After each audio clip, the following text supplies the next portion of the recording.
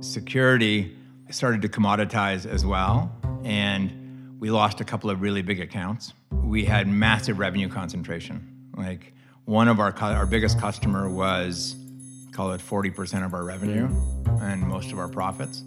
Could be dangerous. Very dangerous. Very, very dangerous. And one of our competitors basically came in and bought that business to kick us out. And so we got our sort of legs chopped out from underneath us again. Welcome to Montreal Startups, a show where we cover local, innovative, fast-growing companies and the inspiring stories behind them. In part one of our mini-series with Hamnet, we got a glimpse of what the Montreal tech scene looked like during the late 90s and early 2000s. Hamnet went into detail about what it was like co-founding and getting zero knowledge off the ground, and how their theory that the rise of the internet would instill growing concerns over privacy wasn't exactly correct. In part two of our conversation, Hamnet dives into how zero knowledge had to shape a new identity, their exit from the company, and the eventual spin-off of their next big idea.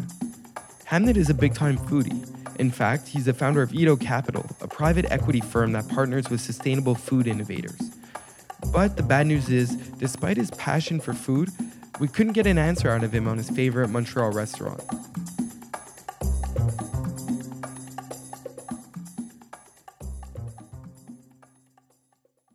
So there was that sort of turnaround phase. I don't remember exactly when it was, like what year it was, or a little bit of a blur, but where we needed another, 5 or 6 months of cash to fund the transition to being cash flow positive when we wouldn't need any more investment. And that was I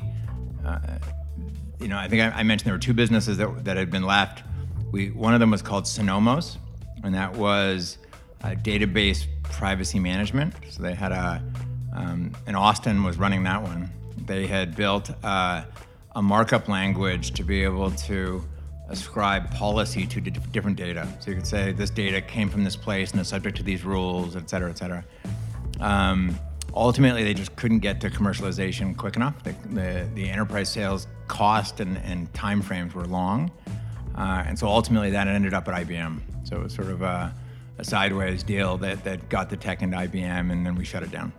So that was that one. The only one was left was the consumer business unit, which had transitioned to selling consumer security services, PC security services, but through different channels. So selling it through private label through PC manufacturers or certain retailers that we sold it through under their own brands. But we also had sold it through telcos. And so, around that time, sort of 2003, was really the acceleration of the shift to broadband. And so you had a whole different kind of customer that was starting to come onto the internet, and they were coming on to an always-on, always-connected internet connection, which was different than ever before. And that was all... As opposed to dial-up, where where you have a modem and you pick it up and you tie up the family phone line, and then I get off the internet. And your mom's yelling at you saying, I'm waiting for my phone call. Exactly, exactly. And so that change really got a different kind of consumer onto the internet. And you were either calling up Videotron or you're calling up Bell, because that's the only place you get broadband. And so one of the channels we tried was to go to both TELUS and Bell, were some of our early customers, and say, hey, your customers are coming online. They're afraid of hackers now. So for the first time, they're always connected. And there's hackers, and there's viruses, and there's all these bad guys out there. There's an opportunity for you, while you're signing them up and subscribing them, to make sure that they're safe when they get online. And so we signed Bell and TELUS and worked with them to launch those projects where they were selling it as a value-added service. So they would say, when somebody was calling to sign up for broadband, are you protected from the big bad things on the internet? Like viruses, and it was before spyware, it was really viruses and hackers. And then they would offer, I think at the time it was for $9 or $10 a month for an additional charge on your bill, we'll take care of it. And then we would take care of that entire service offering. It looked like Bell, the UI on the client software was Bell. We were integrated into the back end of the billing systems with Bell and with TELUS, and it really took off. It was the right place with the right offer to the right consumer, and the friction for a consumer to make that decision was next to nothing. So instead of saying, I want you to go to this website on the internet, and I want you to pull out your credit card, and I want you to type it in, and then I want you to download this software and do, all they have to do is say yes. Yes, no on an upsell. Yeah. That's it. And so, and it was automatically added to the bill. And there was like a magical sort of combination that just worked like mad. They were signing up 1 out of 2 or 2 out of 3 of every new subscriber that was coming onto broadband was signing up for this service. And so it was a massive, massive, massive moneymaker. Consumers liked it. And so we stopped doing everything else. So I shut down all efforts on anything else and said, we're going to focus entirely on working with service providers, so telcos and cable companies, and equipping them with these capabilities to sell these services. That really helped turn around the business, I guess, at this point. Yeah, because like the initial turnaround cash had come from sort of little different places, like selling into PC manufacturers. So the same thing, we'd have like an HP piece of software, and it would pop up on your desktop and say your free trial's up, or you don't have antivirus, click here and pay for it, which was okay. The problem was that channel was, i.e. the PC manufacturers. They started to get that it was a valuable piece of real estate. And so every time they'd have a new model come up, they'd basically call McAfee and Symantec and whoever and say, okay, how big a check are you going to write me to put your software there? And so it was really difficult to hold on to that business. But that was sort of the first cash that helped us turn the business around. But the ISP business was really a place where we could, I think, shine, like where we could build a competitive advantage in a moat around the business that was tough to compete with. And so we decided to just focus there. Because it was private label, it was associated with the ISP's brand, and because we were deeply integrated into their billing systems, which was complicated and difficult, we were a lot stickier. And the experience for the consumer was a lot better.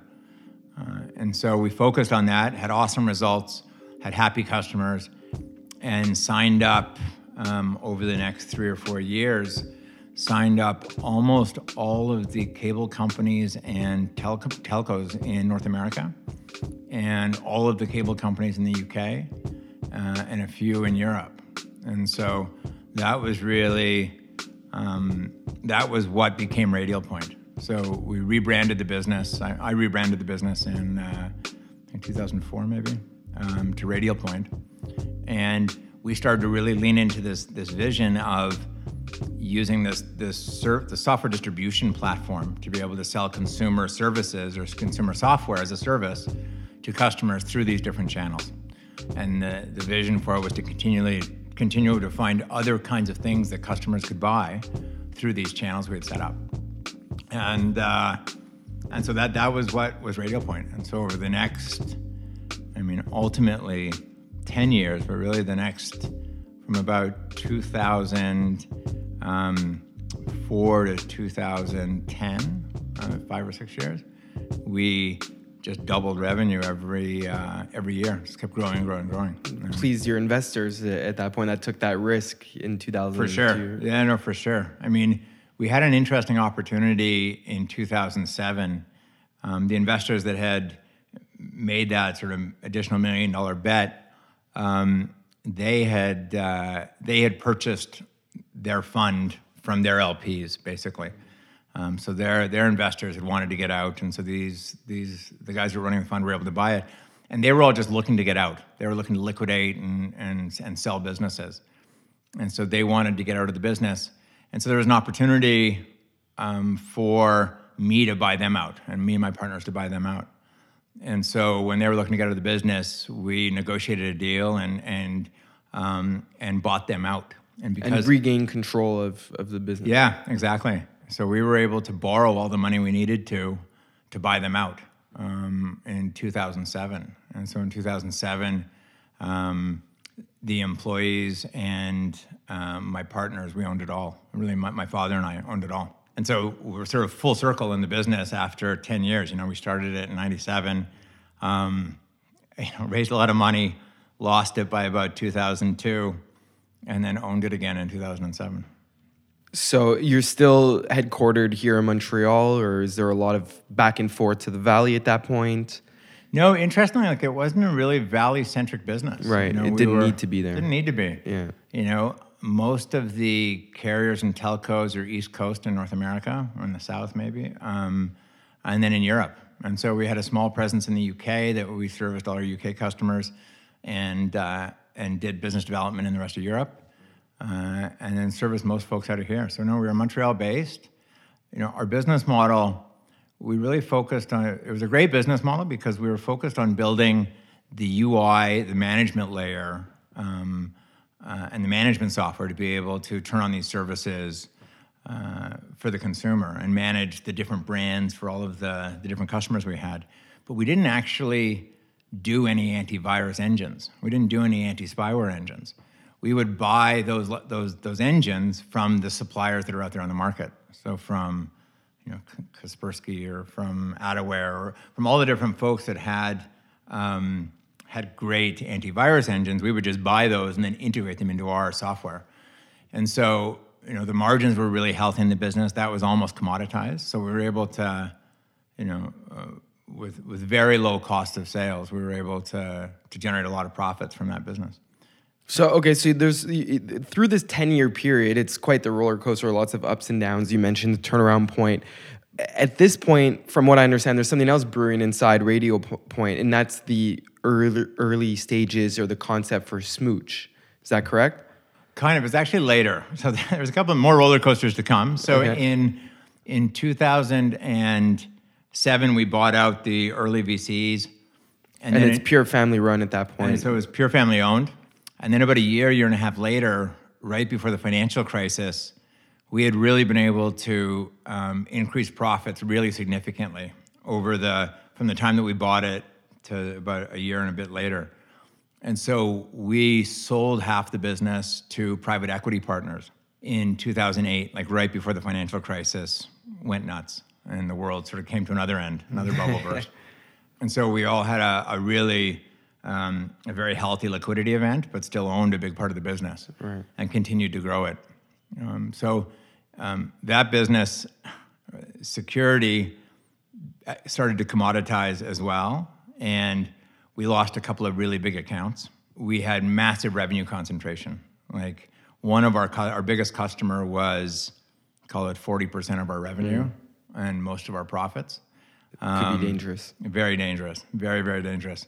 And one of our competitors basically came in and bought that business to kick us out. And so we got our sort of legs chopped out from underneath us again. Wow. And so we sort of went back into turnaround mode again. We had a cost infrastructure and a private equity cap table that had a lot of debt and some other things on it. And so we were sort of forced to reinvent ourselves again.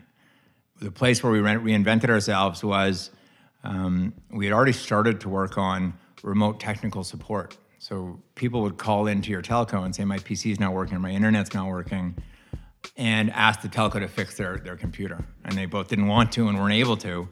And so they would sell them a premium remote Geek Squad kind of service. Geek Squad, yeah. Yeah, and so we built a software. We actually bought a company and a team before we lost that customer to be able to build a private label service offering where they could sell it to their customers. We ran the software that was installed on people's PCs, but then also had the software that outsourcers would use in India and the Philippines to be able to remotely deliver that service to fix people's PCs remotely at a reasonable cost. And so that was sort of the business that we built up over the next 3 or 4 years that had a different profile, but had a different margin profile, but was still a good growth business. So we built that business into $20 or $30 million in a few years. Smooch really came out of that business.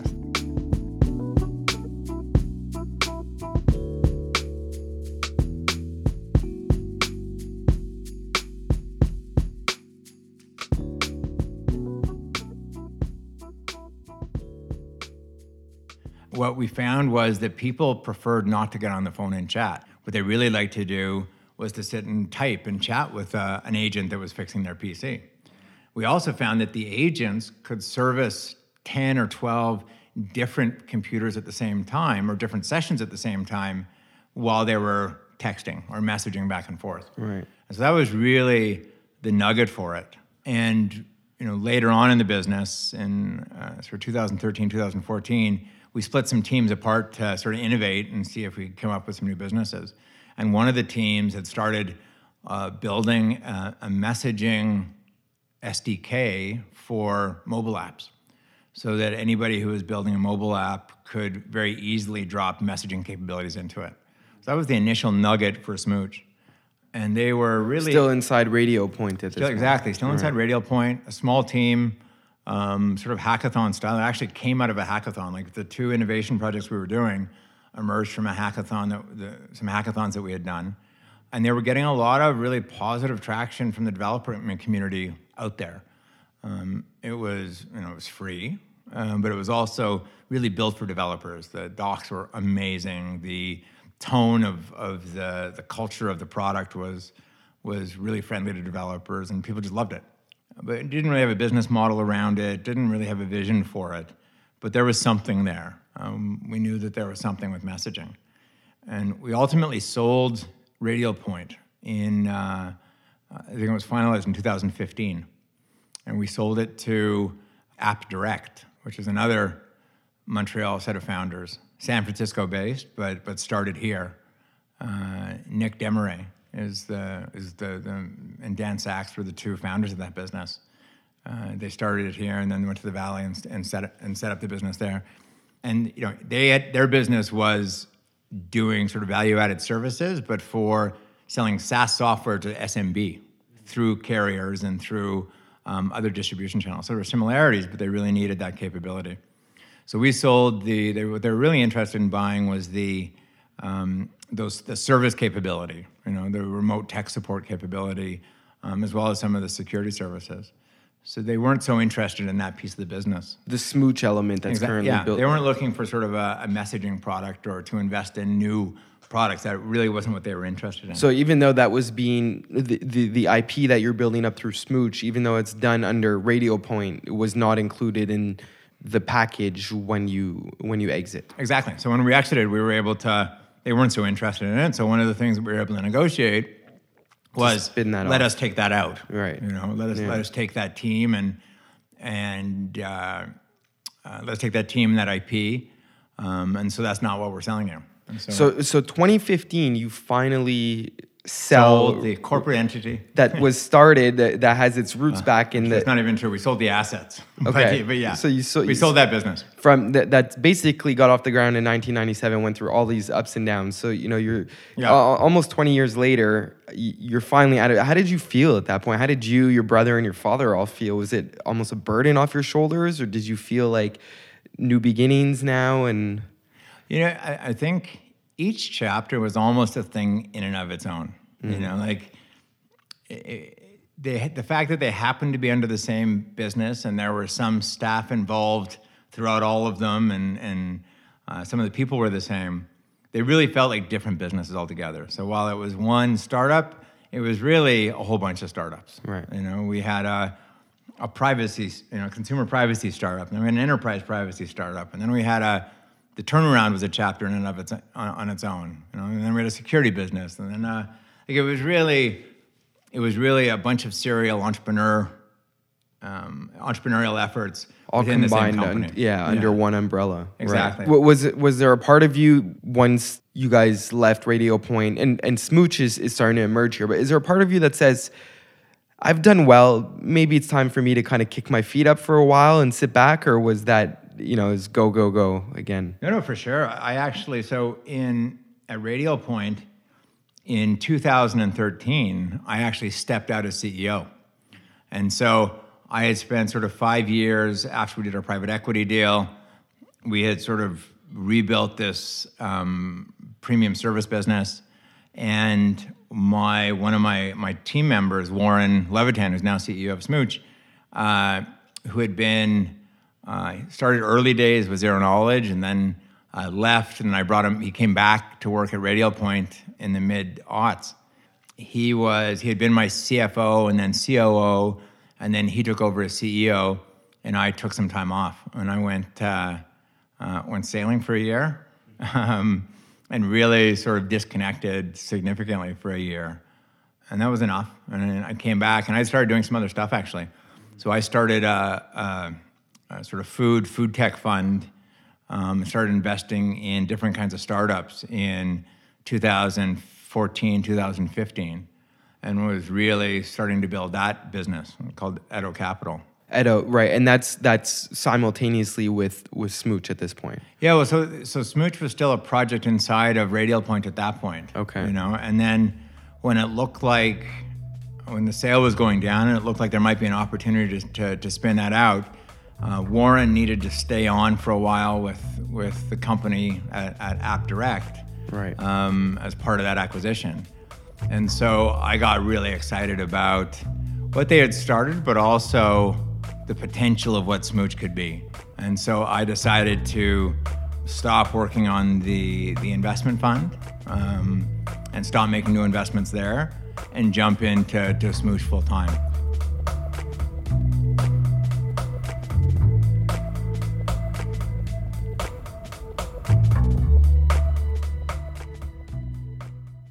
Hey everyone, just a quick word from our sponsor, Breather. Breather's mission is to empower companies with private workspace that helps them meet their full potential. Growing rapidly, Breather has a network of over 400 workspaces across 10 global markets available on demand for hours, days, or months at a time, with no membership or subscription fee. Visit breather.com to learn more.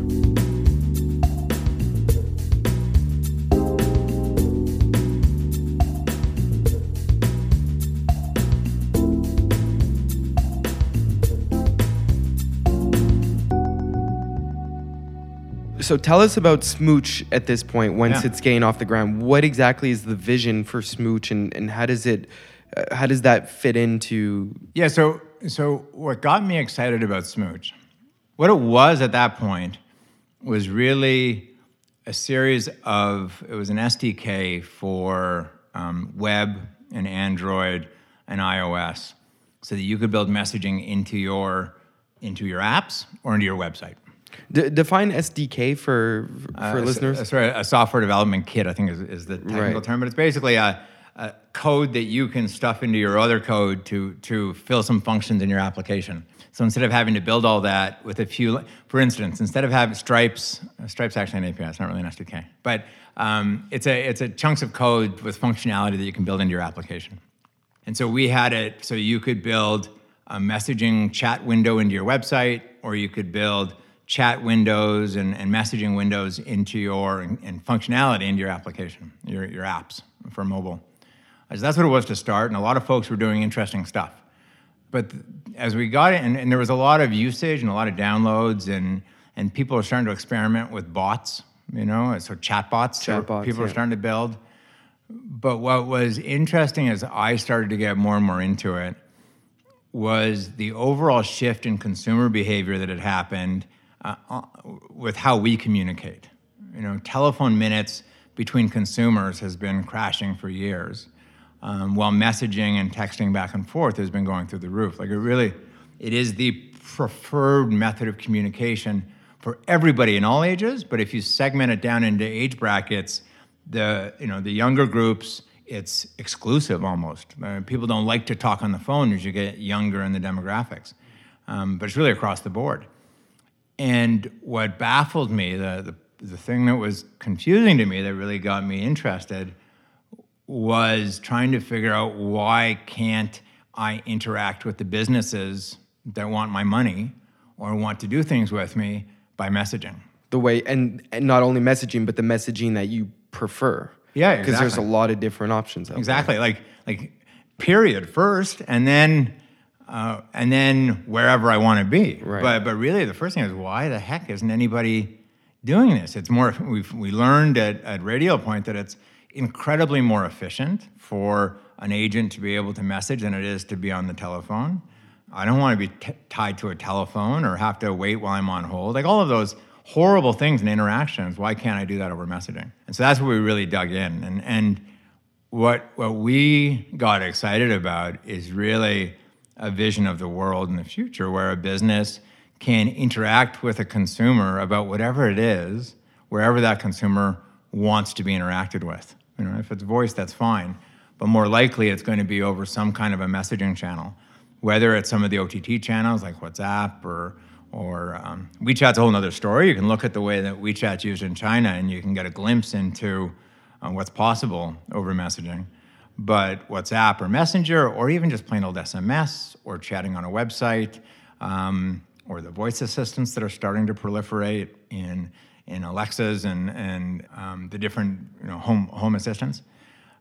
So that was really the vision that we got excited about in a world where that business remembers who I am and remembers the conversation and the context of the interaction that we've had in the past.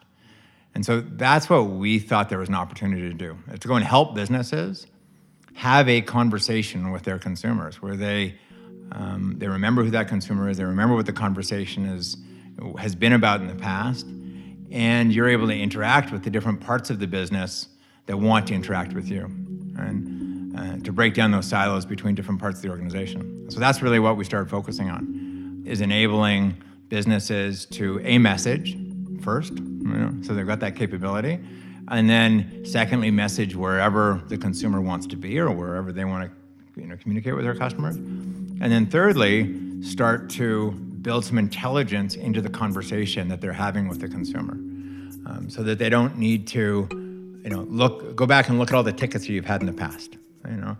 And then the fourth layer that we've built into the platform is the ability to integrate the different business systems from across the organization, so that the marketing software can participate in the conversation, the customer service software can participate in the conversation, the ERP can communicate over the conversation about when your package is arriving, so that the whole organization can participate in this conversation with the consumer. And really streamline that process. Completely streamline that process, manage the orchestration of those conversations, and then store that conversation and the information about the consumer so that it's not a dumb interaction. Right. So it's not, tell me who you are again. Yeah. Knowing that the last time you interacted with me, you were pissed off because we screwed up an order. So I know that before I interact with you. Knowing that you were just on with customer service before I send you a marketing coupon or whatever the case is. So that's really been the vision that we've been building. And it translates into a B2B platform now, right? Like you're selling this to other enterprises, and you have a lot of experience in that field. Did you leverage a lot of that initially when you're going out and finding customers for Smooch? Yeah, I mean, I think there's certainly a lot of, they're not sort of individual relationships I've got, but I think that the B2B sale, and I think what's even more like what we've done in the past is the sort of B2B2C sale. It's going to businesses and equipping them with things to make their relationships better with consumers. And so a lot of the lessons about how an enterprise sale works, what enterprises are worried about, what the challenges they have to overcome to deploy new technologies have been hugely helpful, for sure. But I think businesses are slow to adopt new technology. And so we continue to work with enterprises directly, but where we found the initial market for the business was selling those conversational capabilities, or those, getting really buzzwordy, but the omni-channel conversational capabilities, selling that to the software makers that already sell software to enterprise. And so those folks today need their software to be able to have those capabilities.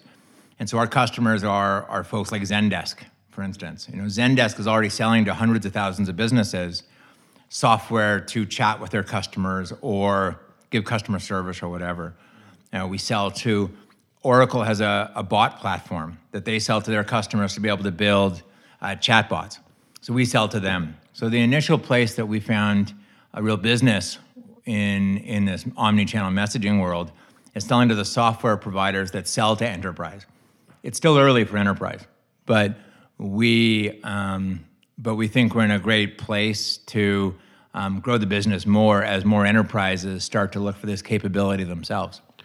I have to ask, how did you come up with the name Smooch, or how did you collectively come up? Smooch was, it's funny, we thought we didn't know that the business was going to go as enterprisey, and we didn't know that we were going to go as enterprisey to software makers. Like we sell to like Genesis and like these big old school, so we didn't know that's where it was going. We thought it was going to be a little more mass, a little more Twilio-esque in terms of developers building this into their app. So we thought that cutesy was good. But the reason why we went through we actually used a naming consultant who just helped sort of throw 1,000 names on a wall and narrow it down. And we didn't have to spend too much money on it.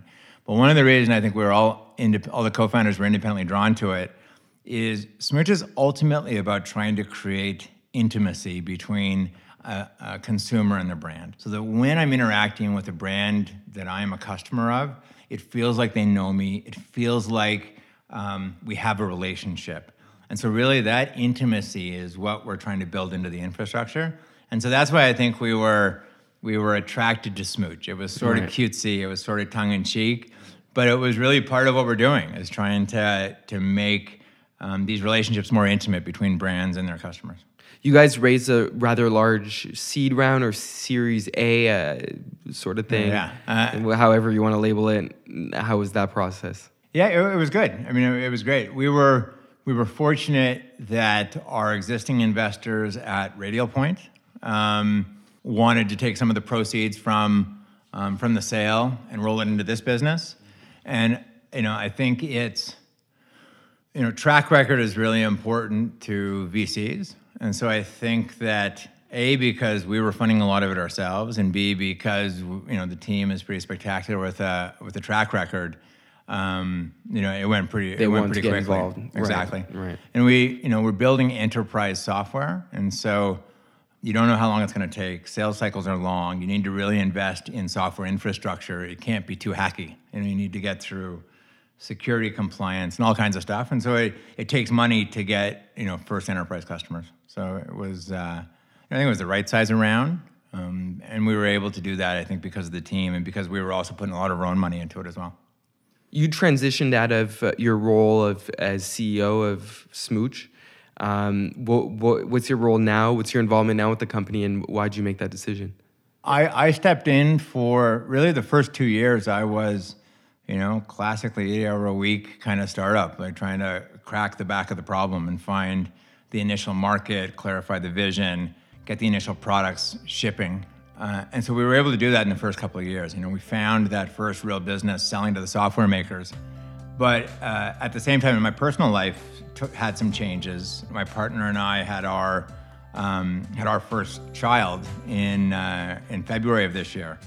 And so knowing that was coming down the pipe, as well, Warren, my partner, who I'd worked with at Radial Point, was able to free himself up from what he was doing.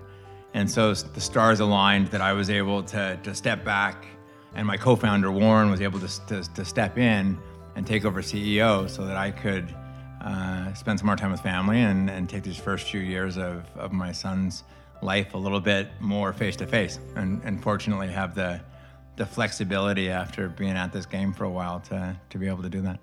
So you have a pretty rich background in tech. What is your experience with hands-on tech? Like, do you code? And how are you able to navigate just all these different languages, given that you majored in accounting and, you come from this business background, but you dive into all these very technical aspects of these tech businesses. How did you navigate that? Yeah, no, I can't code a whip. I'm definitely not a techie.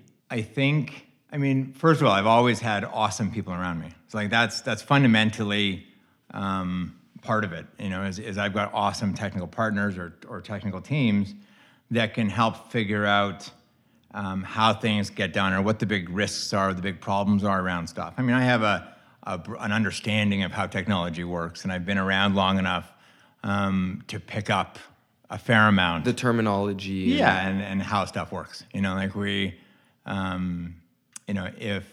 If you're running a $15 million capital budget to build server rooms for an ISP, you figure out what different modems and routers and how they interact with stuff is and why this switch is better than the other. When you're in it, you learn it. That doesn't mean you can do it. Mm-hmm. So I certainly know about code and I know about languages and I know what's possible and what's hard. I think the flip side of it is I've always, certainly with the kinds of problems that I've worked on, I've always believed that it's possible. If technology can solve that, if you get the right people and give them enough time and money, you'll be able to solve it. Now, I haven't been out there trying to split the atom, but but when it comes to some of these problems, you can get it done. And so I think more about the problems and what the fixes can be, and bring people around to figure out exactly how the technology works. So at this stage now, you also are an angel investor in a lot of tech companies. Can you walk us through what you look at when making a decision to invest in a company? So it's interesting. I actually don't do a lot of. I have in the past. I don't do a lot of direct tech angel work. There's some exceptions to that, and it's usually because it's somebody that I know and I feel I can add particular value. But I generally get involved in startups through funds.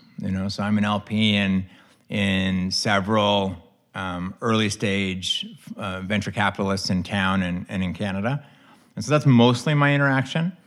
The place where I've done more direct business is sort of in an area where I've tried to build up some expertise, which is in food and sustainable food systems, that has a technology part to it as well. And so that's where, I think I mentioned it before, I was doing... Edo Capital. Yeah, exactly. And so there, we've got a series of investment criteria, where I think there's an opportunity to invest in a place where I'm able to help add value in those businesses. So it's a fairly sort of tight criteria for what I'm looking for.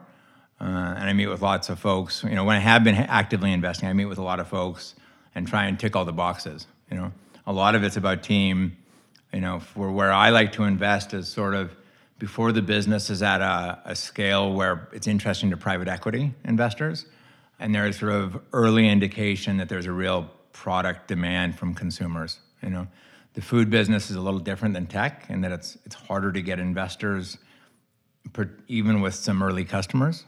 And so I look for businesses sort of in that space where I think I can help.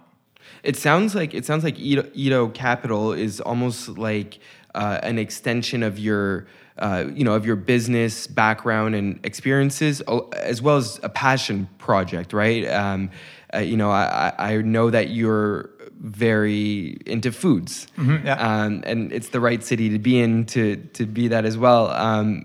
What's your favorite restaurant in Montreal? I can't say there's a favorite restaurant. There's so many great restaurants in Montreal, and it changes all the time. Yes, I can't pick one, unfortunately. And there's new ones all the time. So what's great about Montreal, I think you're right, is that there's an amazing food culture. There's an amazing food production community. We've got great farmers and great foragers, and just a great view of looking at food. We've got a whole bunch of choice here that other cities don't have. So we're lucky.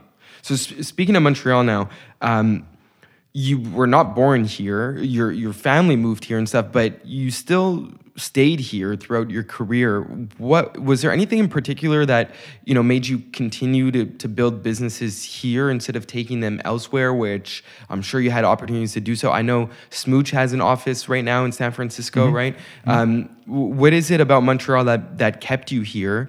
And how important is it to have a footprint as a tech company in Montreal, in San Francisco, and other places in the U.S.? Yeah, I think the short reason has always been that there is an awesome pool of talent here. Not in every part of the business. There are places where it's tough in Montreal, but in a lot of the important places, especially if you're in a tech business, there's a bunch of awesome talent, and so it's hard to beat. The R&D credits are great. It makes a difference. And so if you're looking for some kind of a competitive edge, there's some great ones here in Quebec. And so that's always sort of been the reason why I've stayed. But the truth is I also love Quebec. I love Montreal and I love living here, and it's a great place to live. So that's part of it too.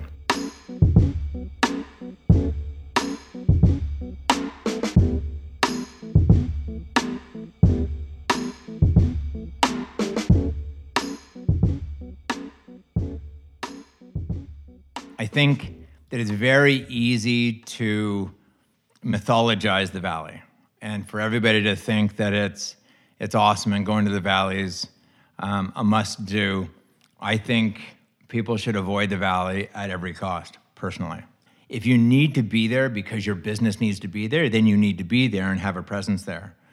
But there is so many opportunities there, and so much great opportunities, that you'll end up from a staffing perspective, you'll pay 3 or 4 times what you'll pay here, and the talent will be significantly less, at a lower caliber. Like, it's really hard.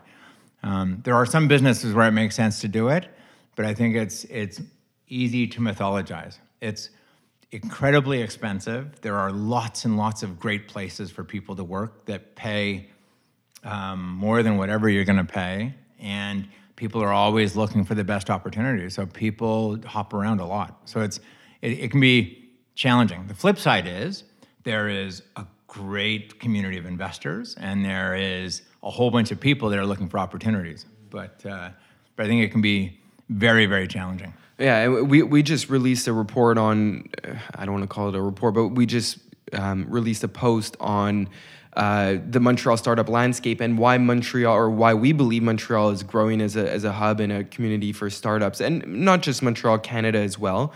And one of those things is to expand on what you said before, is why you should avoid Silicon Valley and San Francisco, is because of that competition of talent. I mean, totally. You want to hire top talent, you got to compete with Google and Facebook and Amazon and so on. Whereas here, you could build a team and go after the people you want to hire. Totally. I think you'll find even in the Valley, it's more and more common now that startups in the Valley don't actually do much of their engineering or development in the Valley. Like, it's super, super common that they've got offshore teams. So there'll be real employment teams, but they'll be in the Ukraine, or they'll be in Serbia, or they'll be wherever. And that's more and more common because you just can't get great coding talent. You're going to pay too much, and they're not going to be that great. Right. You're an influential person in the Montreal tech space, just given your rich background and history here. What kind of growth have you seen in the city, in the tech landscape here, since you really came here and got involved in the tech scene? Yeah, I mean, it's completely night and day. I mean, there's a pretty vibrant startup and tech community now that did not exist at all 20 years ago. Like, it wasn't here, And I think a lot of that has to do with, I think some of the early successes in the business helped. I think you've got to have a few generations of some exits and some people getting experience working at companies that are like that, and then they go out and start businesses. So I think it takes a while to get going. So I think that has some to do with it. But I also think that there are some sort of ecosystem players in the city that have been invaluable and have really created it. And I think you got to take your hats off to the folks at Real and what they've built. They really have brought that Valley mindset here. They've raised a lot of capital that's gone into a lot of businesses here. I think they've done a lot to build the community here in Montreal, and I think they definitely. I think everybody here owes a bit of a debt to Real for what they've done. And there's a lot of other players too, a lot of other venture players, but I think Real has been probably more focused than anybody else in really building the underlying base that the tech community can stand on. To build any tech community in any city, is it kind of like a chicken and the egg type thing, whereas do more startups bring on more venture capital shops and angel investors, and that helps grow the community? Or is it more angel investors and venture capital shops bring on more startups? Like, which one fuels the other, in your opinion? I think it's both. I mean, ultimately, I think you start with having some entrepreneurs that are going to do it one way or another, right? And those entrepreneurs find money somewhere, and so even if there's no money in a place, they'll find it from somewhere. It doesn't have to be local money. It doesn't have to be local money. Right. But then once those folks have some hits, then that brings more money, and then that brings more people. So there is a bit of a chicken and egg thing, but I think ultimately it takes entrepreneurs to go out and do it. Yeah. And when they do, more will come. Right. I'm going to name a list of companies you sit on the board for. Good Food Market, Expert C, Humanitarian U, not to mention Smooch, I guess. A lot of people, myself included, don't fully grasp what it means to sit on the board of a company, right? I mean, we understand that the board of directors makes a lot of high-level decisions for the business, including whether or not to let go of a CEO, things like that. But what does the day-to-day look like to be a board member on all of these companies? Is it manageable to be on a board, these many boards? Yeah, I mean, it depends on the company or the organization, what kind of organization it is, where they are in their growth, whether they need lots of help or they don't need lots of help. One big difference is, Good Food Markets is a public company. And so being on a public board is very different than being on a private board, both in terms of sort of the responsibility and the amount of work that's involved, and the type of work that's involved. So in a public board, you're really you're spending a lot of time on governance, really digging into the numbers, risk management, policy management, and really helping support the management team to build the systems they need in the organization to look after external shareholders. You're really there wearing the hat of the public that are buying those shares. And so you've got a real responsibility to all of those moms and pops that are buying shares in the company. I think in a private board, most of the time, you are representing yourself as an investor most of the time. And so you're definitely thinking about all investors, but you're really trying to figure out how can you help the entrepreneurs grow that business to increase the value of your investment and help the business be successful. And so it's a bit of a different hat to wear between the two. But I mean, beyond that, it's really how much help and what kind of help is needed by the management team or the founders.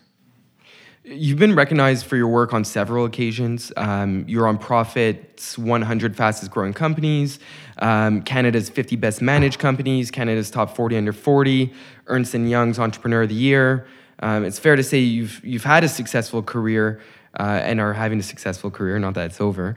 But what do you personally want to accomplish next? What's next for Hamnett Hill? What are your passion projects? I think right now my biggest passion project is really my family and my son. I mean, I'm really lucky to be able to be in a place where I can focus on that first and foremost, and really spend time with him as he's changing and growing. And so really that's number one for me right now. I guess secondly, I really enjoy working with other founders that are in the shit, or trying to figure stuff out and trying to take their businesses to the next level. I really enjoy working with them on business strategy or problem solving, defining their vision, whatever it takes. I really enjoy that. So those are the things that I enjoy. And then where I do it sort of depends. I'm still pretty involved at Smooch. I'm not there day to day, and the team there is really driving the business. But I'm there to help with things that come up as they need. Yeah, so that's what I enjoy most right now. I'm sure if history is any indicator, something is going to grab me at some point in the next while. But for now, I'm pretty happy focusing on those things.